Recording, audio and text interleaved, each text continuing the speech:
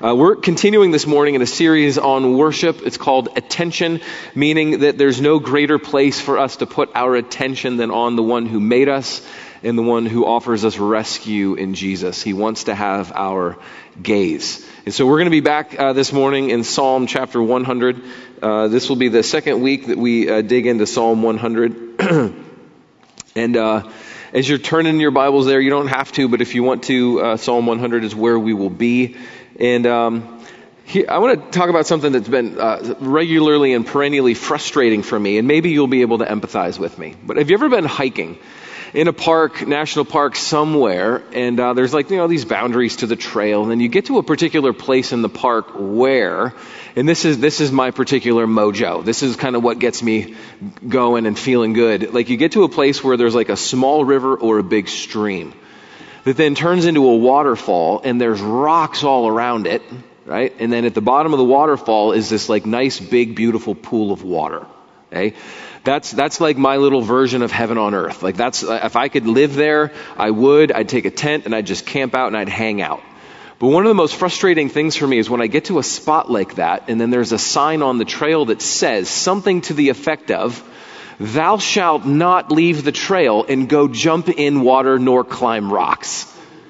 Right? You can look at it from a distance. You can hear it. You can smell the water. You can just look at all the enticing beauty of that waterfall, that pool of water, and all the rocks that I want to climb.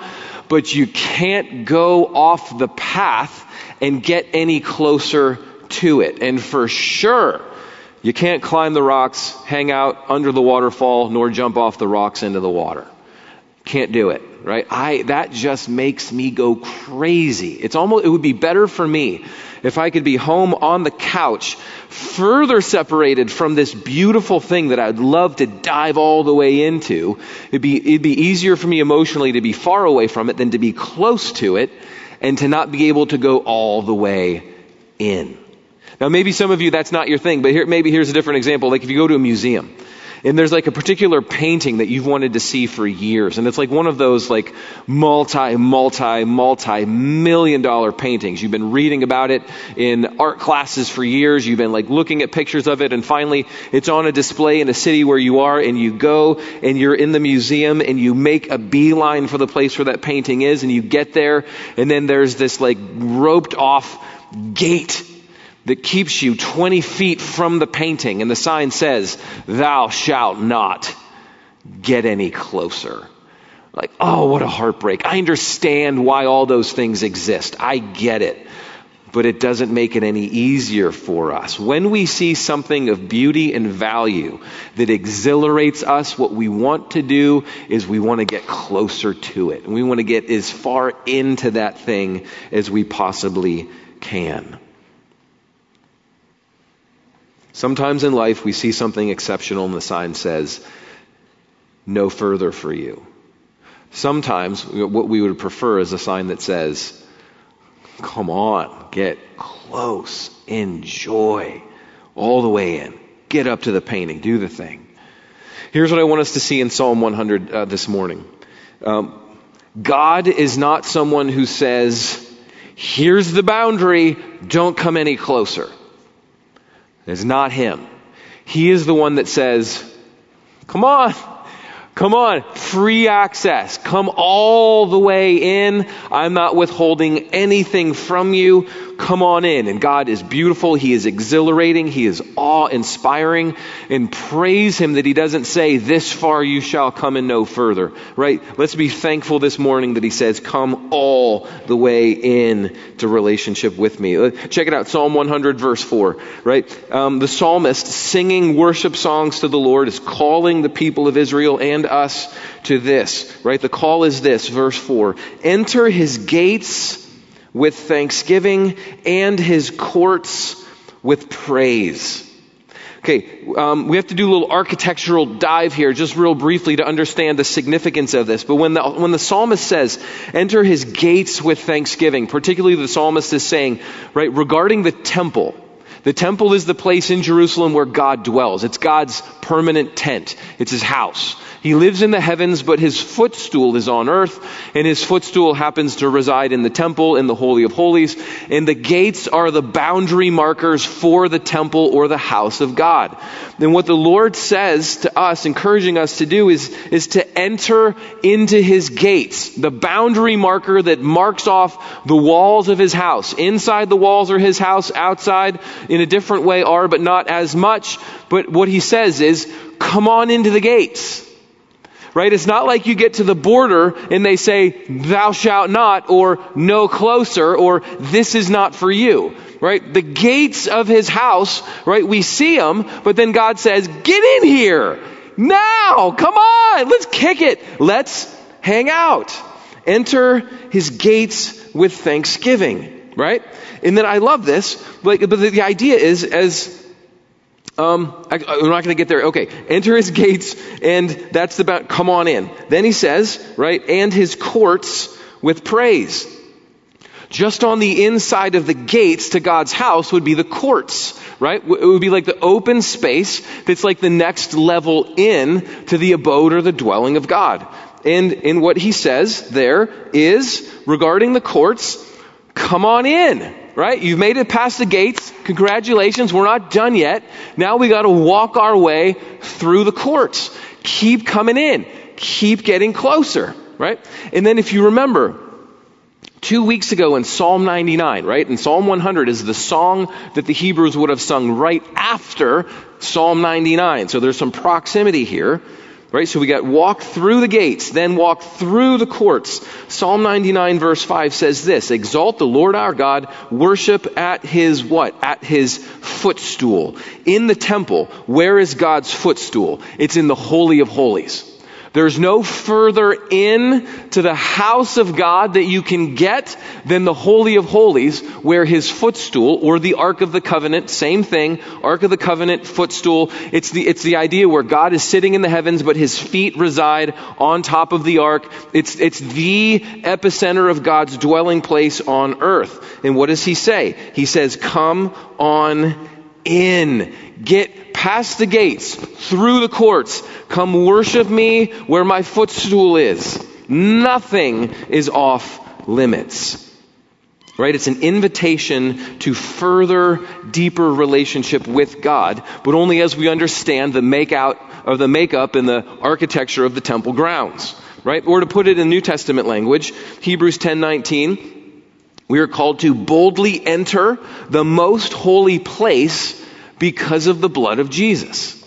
Because Jesus has laid his life down, his blood covers us, we are washed and forgiven. Now, God looks at us and says, come in, past the gates, through the courts, into the most holy of holy places. It's all for you. Now, let's imagine it through a different lens to make this maybe pop or make it a little more helpful. Imagine that you've got a budding friendship with an individual and you're like, wow, this is cool. I think I like this person. I'm curious to get to become more and deeper friends with them. And they invite you over to their house and you're thrilled. And so you get in your car and you drive over to their house and you pull in the driveway and you get out of the car and your friend's there to greet you. He says hi and you say hi. And you get out of the car and you start walking away from the car, like through the driveway. And then you get to the place where the driveway meets the grass of his lawn, or her, doesn't matter, right? But where the driveway meets the lawn, and you're walking thinking like, hey, we're probably going to go into the house, and you take a step like off the driveway and your friend's like, whoa, stop right there. That's far enough. Thank you. You're confused. And then your friend says, I prefer that we just hang out in the driveway today. Right? Okay, all right, whatever. So you're hanging out in the driveway. 10 minutes goes by and your new budding friend says, it's great being with you today. Thanks. Our 10 minutes is up. We'll see you later. And then you get in your car and you drive home confused. Okay? With that friend, you can have a certain level of friendship. Agreed? Now let's say you've got budding friendship number 2. You drive over to their house, you get in the driveway, you park the car, you get out, your friend's there to greet you, and now you're a little concerned because last time didn't go so well moving past the driveway. But this friend brings you past the driveway, through the grass, and into the back door. And then you take your shoes off and you go to take one step into the house. Your friend's like, whoa, wait a second. Let's not presume too much. I brought you through the back door, but come on now, that's as far as we're going to go. Stop right there, right? And then you're just inside the back door and you hang out for a while, you talk, tell a couple stories. 10 minutes later, your friend says, hey, it was great being with you. My time's up. I got some other things to do. We'll see you later. And then you walk out, right? With that budding friendship number 2, you can have a certain level of friendship with that person. Budding friendship number 3, pull into their driveway. Get out. They greet you. You walk past the yard into the back door. You're like, I'm not sure what's going to go on here, but you walk into the house. And then your budding friend says this, come on in, take a seat. I just put some ribs into the oven. I'm slow cooking them. It's going to be about 8 hours. Would love for you to stay for dinner, if you're able. We got some drinks in the fridge. We've got a game on. Welcome to watch the game. We got cool, fun things happening in the backyard. Go participate in all of it. If you get tired, we've got recliners downstairs. You could go take a nap, but we'd just love for you to stay and hang out. We'll eat together. We'll just have fun. Just be here, right? Whole house. Mi casa es su casa. You can have a certain level of friendship with that person. Yes, that you can't have with the person when you get to their driveway and they say, whoa, that's enough. That's far enough. But what Jesus does is he invites us past the gates, through the courts, into the most intimate part of his dwelling place. And he says, come boldly and confidently. It's all for you. Because of Jesus, because you were under him and his sacrifice and what he has done for you. Not because of how awesome you are, but simply because of my love that has been showered on you in Jesus. This is all for you. And in relationship with Jesus, this idea that he invites us further and further and further in. It has implications for all the different ways that God relates to us and we're called to relate to him. Right? We know God is our Father. He's our shepherd. He's our king. He's our priest. He's our savior. He's our counselor. He's our comforter. In all of those different types of aspects of relationship that we have with him, he's inviting us in those relational ways past the gates, through the courts, into the most intimate place. He says, come on in boldly in all the ways that I want to know you. Let's do this. But the specifics of Psalm 99 and Psalm 100 are in the context of worship. And so the idea here is, as we move closer to him, past the gates, through the courts, into the Holy of Holies, our worship gets more pronounced as the relationship gets deeper. Worship gets more pronounced as relationship gets deeper. Right? Here we are. Enter his gates. The gates is step 1 in moving in a proximal, closer relationship with the Lord, according to the layout of the temple. Enter his gates with what? With thanksgiving. As we start to move closer to the Lord and get close to his space, what will happen to us is we will start to become thankful people. Because we start to recognize that he exists, he's the creator, he's made all, and this sense of thankfulness will flow out of us and it will go to the object of him. But then after we move past the gates and there's thanksgiving associated with that that place of knowing him, then we move to his courts with, right? We move to his courts with praise, or with gathered corporate singing is what this means. Right? So as we move past the gates and into the courts, as we move closer, Thanksgiving doesn't stop because we're done with the gates. No, Thanksgiving continues because we're still in that zone. We're inside the gates of thankfulness with him, but we add to it praise and we add singing. As we get closer to him, we'll start singing songs of joy to him and over him and about him. But isn't that true with everything that we love? Were we not designed to sing over that which we love? I'm not a European soccer fan. Anybody in the house? European soccer fans? Okay, we got one. Just one. That's okay, right? So if you've ever watched a portion of a European soccer game, you will see a stadium filled with people, and they are singing. Ole, ole, ole, ole. I don't even know what that means, but they're all singing in this like affectionate like song over their favorite soccer club. They love the soccer club so much that this community of people are singing over their team.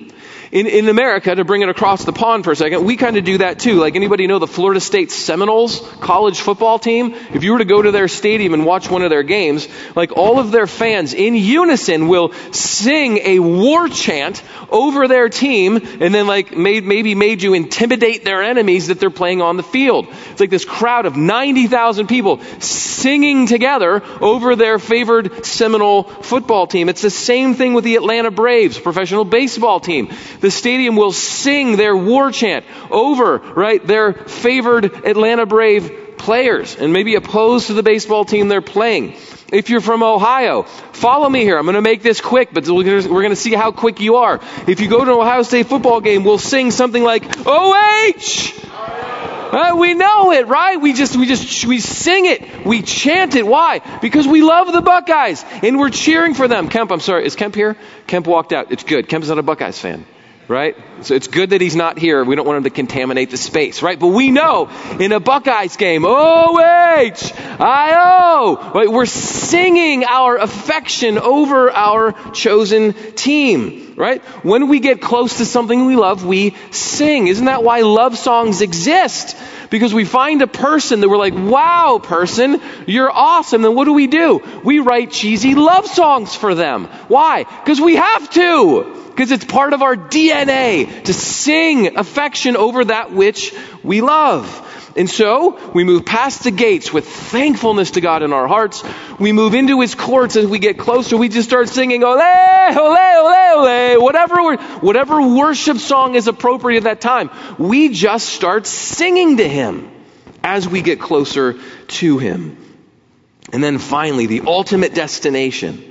Psalm 99 verse 5, exalt the Lord our God, worship at his footstool, right? We're still worshiping, but then Psalm 99 verse 1, the Lord reigns, let the peoples tremble, right? The closer we get, the more the veil is like reduced, or the cloudiness with which we see him, it all starts to get clear.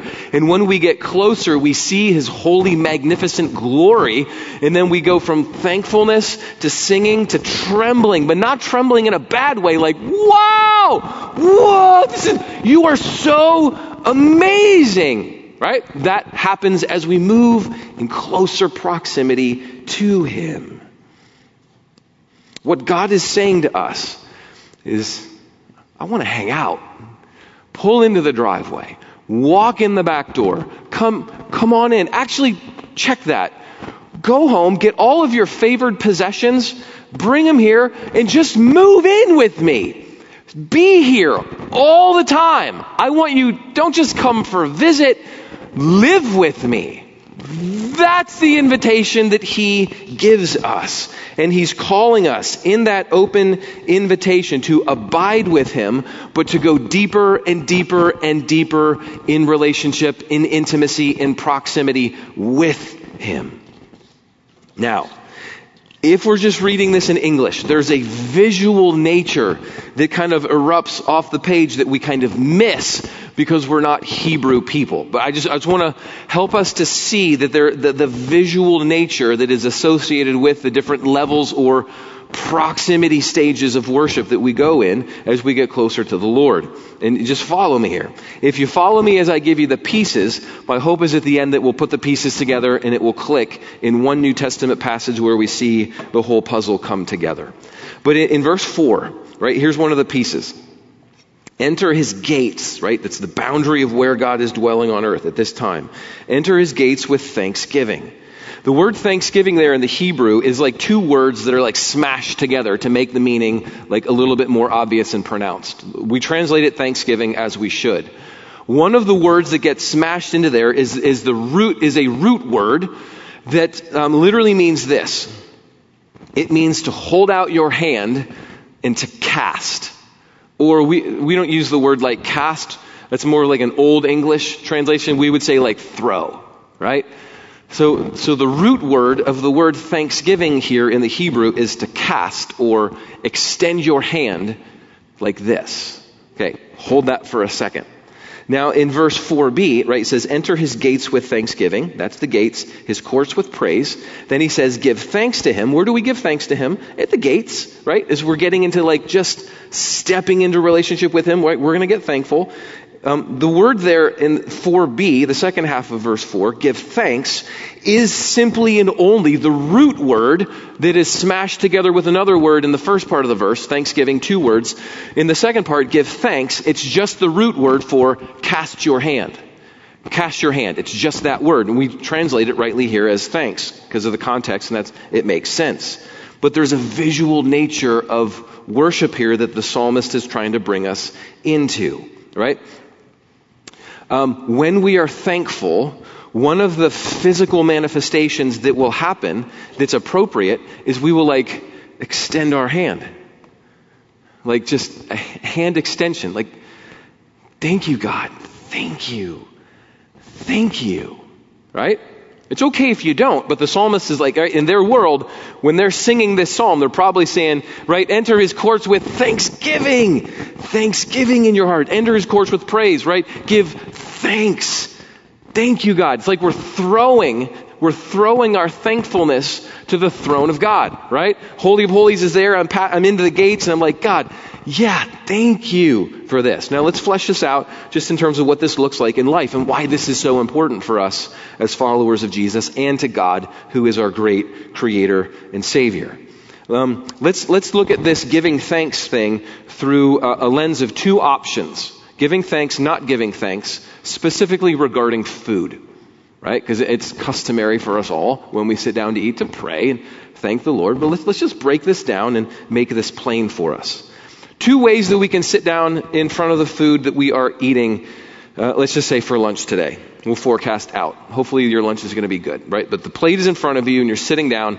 There's 2 ways that you can receive that. Option number 1 is you can receive it like this. I think is spelled E-H. And I think what it means is not really that impressed. Right? Option number 2 is you could sit down to eat, look at the food on your plate, and you could say, thank you.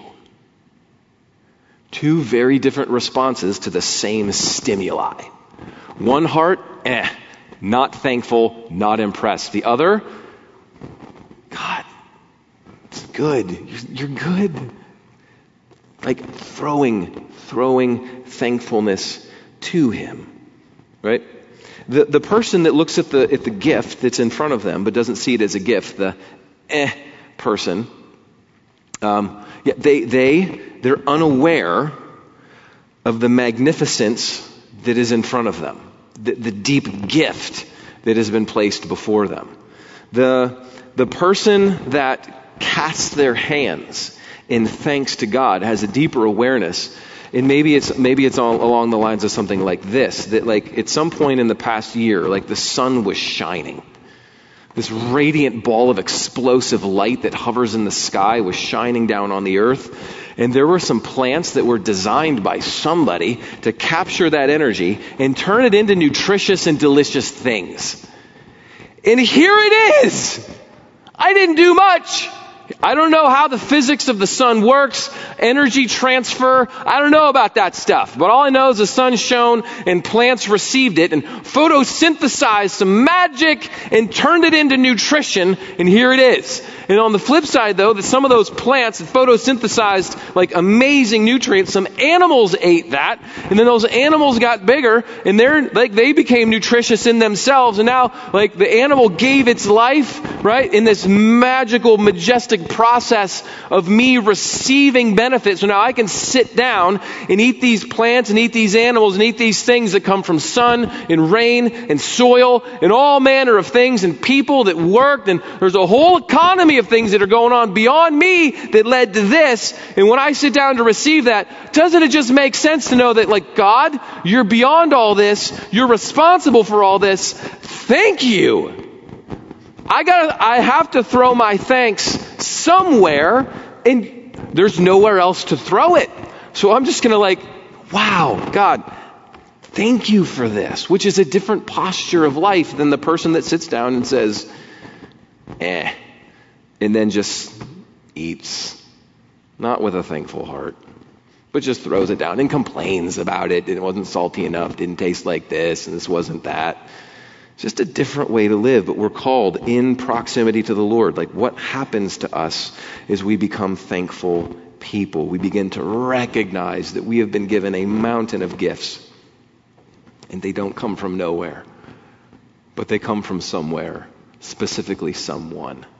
And that someone who has bestowed all of this, he's just worthy of our thanks. Just casting with an extended hand our thankfulness. Thank you, God, for the things that he gives. But that's just the gates, right? But the next step is enter his courts with praise. Then he says, give thanks to him, in a reference back to the gates. And then he says, bless his name, which I think, bless is associated with the courts and with praising or singing songs to him.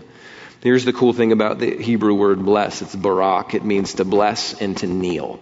It means to kneel and to bless. So there's something about blessing someone in the associated physical posture of kneeling in honor before someone. That's like that. That's where the word kind of finds itself. So here's the idea. There's a physical progression of getting closer and closer to him that results in a physical manifestation that comes further and further out of us. Stage one is, right? I'm just stepping into relationship with God, and now for the first time, I just start to be thankful. God, thank you. You are so good. And then you move closer past the gates into the courts. And then there's a sense of God, you are better than I thought the closer that I get to you. And I bless you. I am singing songs to you. I am still casting my hands in thankfulness, but my posture, my worship posture has gotten more pronounced, and I am singing to you because I can't not, because the closer I get, the more I see you, and the more I see you, the more I say wow.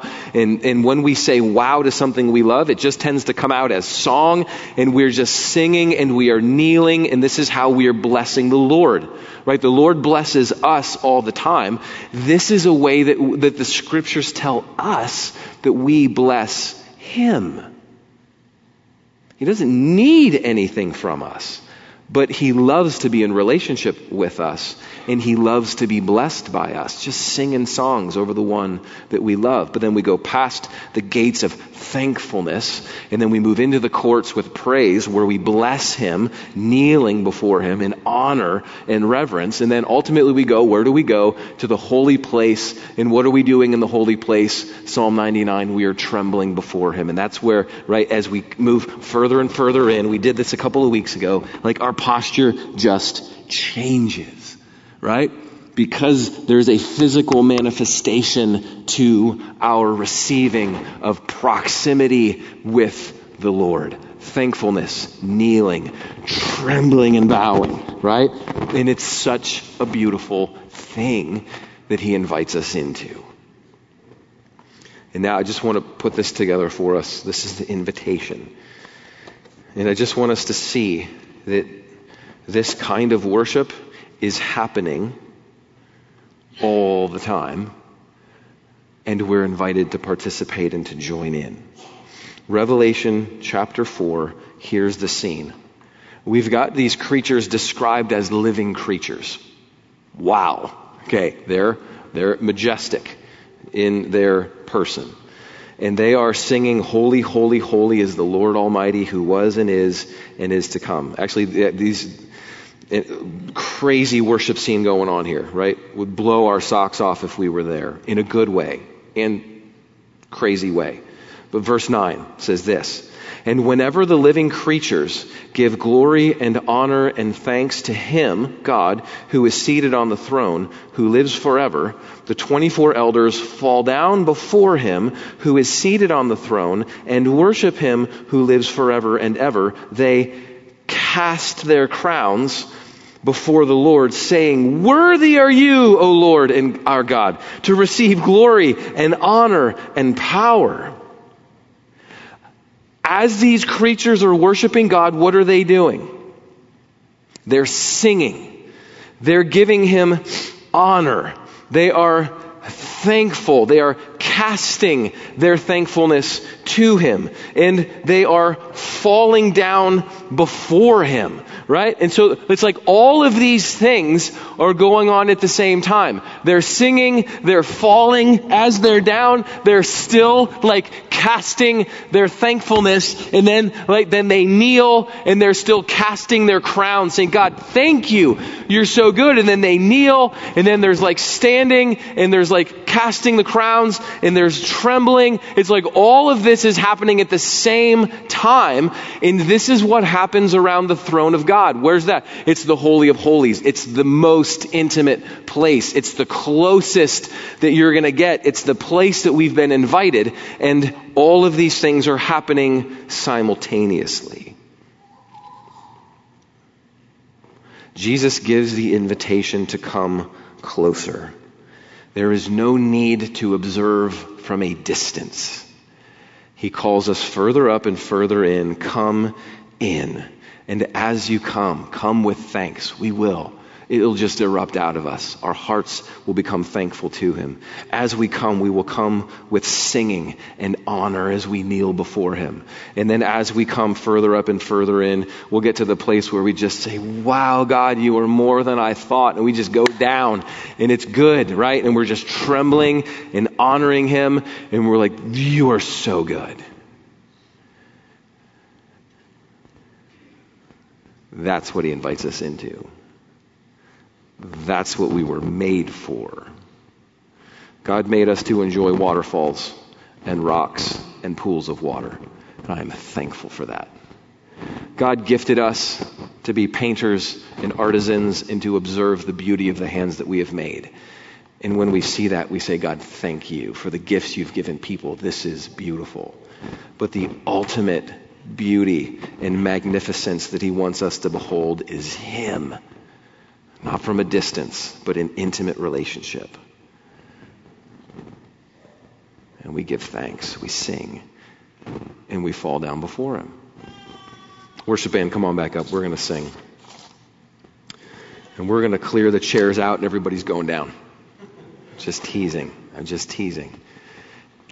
In a public gathering like this, I'm an introvert, which means I may have a whole lot of stuff going on inside, but you're not going to see it. I don't extrovert a lot of things. Some of you guys are like me.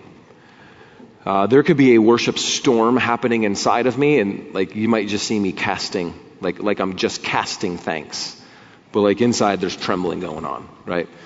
What I am not saying this morning is that we need to get rid of all the chairs, and that if every Sunday, if we're not all prostrate shaking, then we've got a problem because we haven't worshiped the Lord. That is not what I'm saying. Right? We gather on Sunday and we sing together once a week, unless we do worship nights in an extended way, and it's so good, and we do clear some chairs out. But the point here is not to like coerce or force any physical movement from us. The invitation for us is to walk in the freedom of worship that the Lord would call us into. There is freedom here. I, as an introvert, am growing in my freedom to express myself. I used to be the white knuckle guy who just stood there, and I might have there may be like a cool, tender moment between me and the Lord, but you wouldn't see it. Like I'm getting to the place where I can extend my hand, not because I'm trying to show off, but because I'm trying to become more free in his presence with his people. Not there yet. Like Kemp's more there than I am, but we're all on a journey. So I just want to say that there's freedom here for expression, but there is no coercion nor expectation that there will be expression. The Lord will move in our hearts in time, and we'll just follow him faithfully as the sheep follow the shepherd. But this is about our lives, that we would live as thankful people, that we would live blessing his name on bended knee, giving him honor, that we would live prostrate and trembling before the awe-inspiring magnificence of God. This is not just singing on Sunday. This is life and an invitation to know him all the time. So let's receive it, and let's roll with it, and let's enjoy it.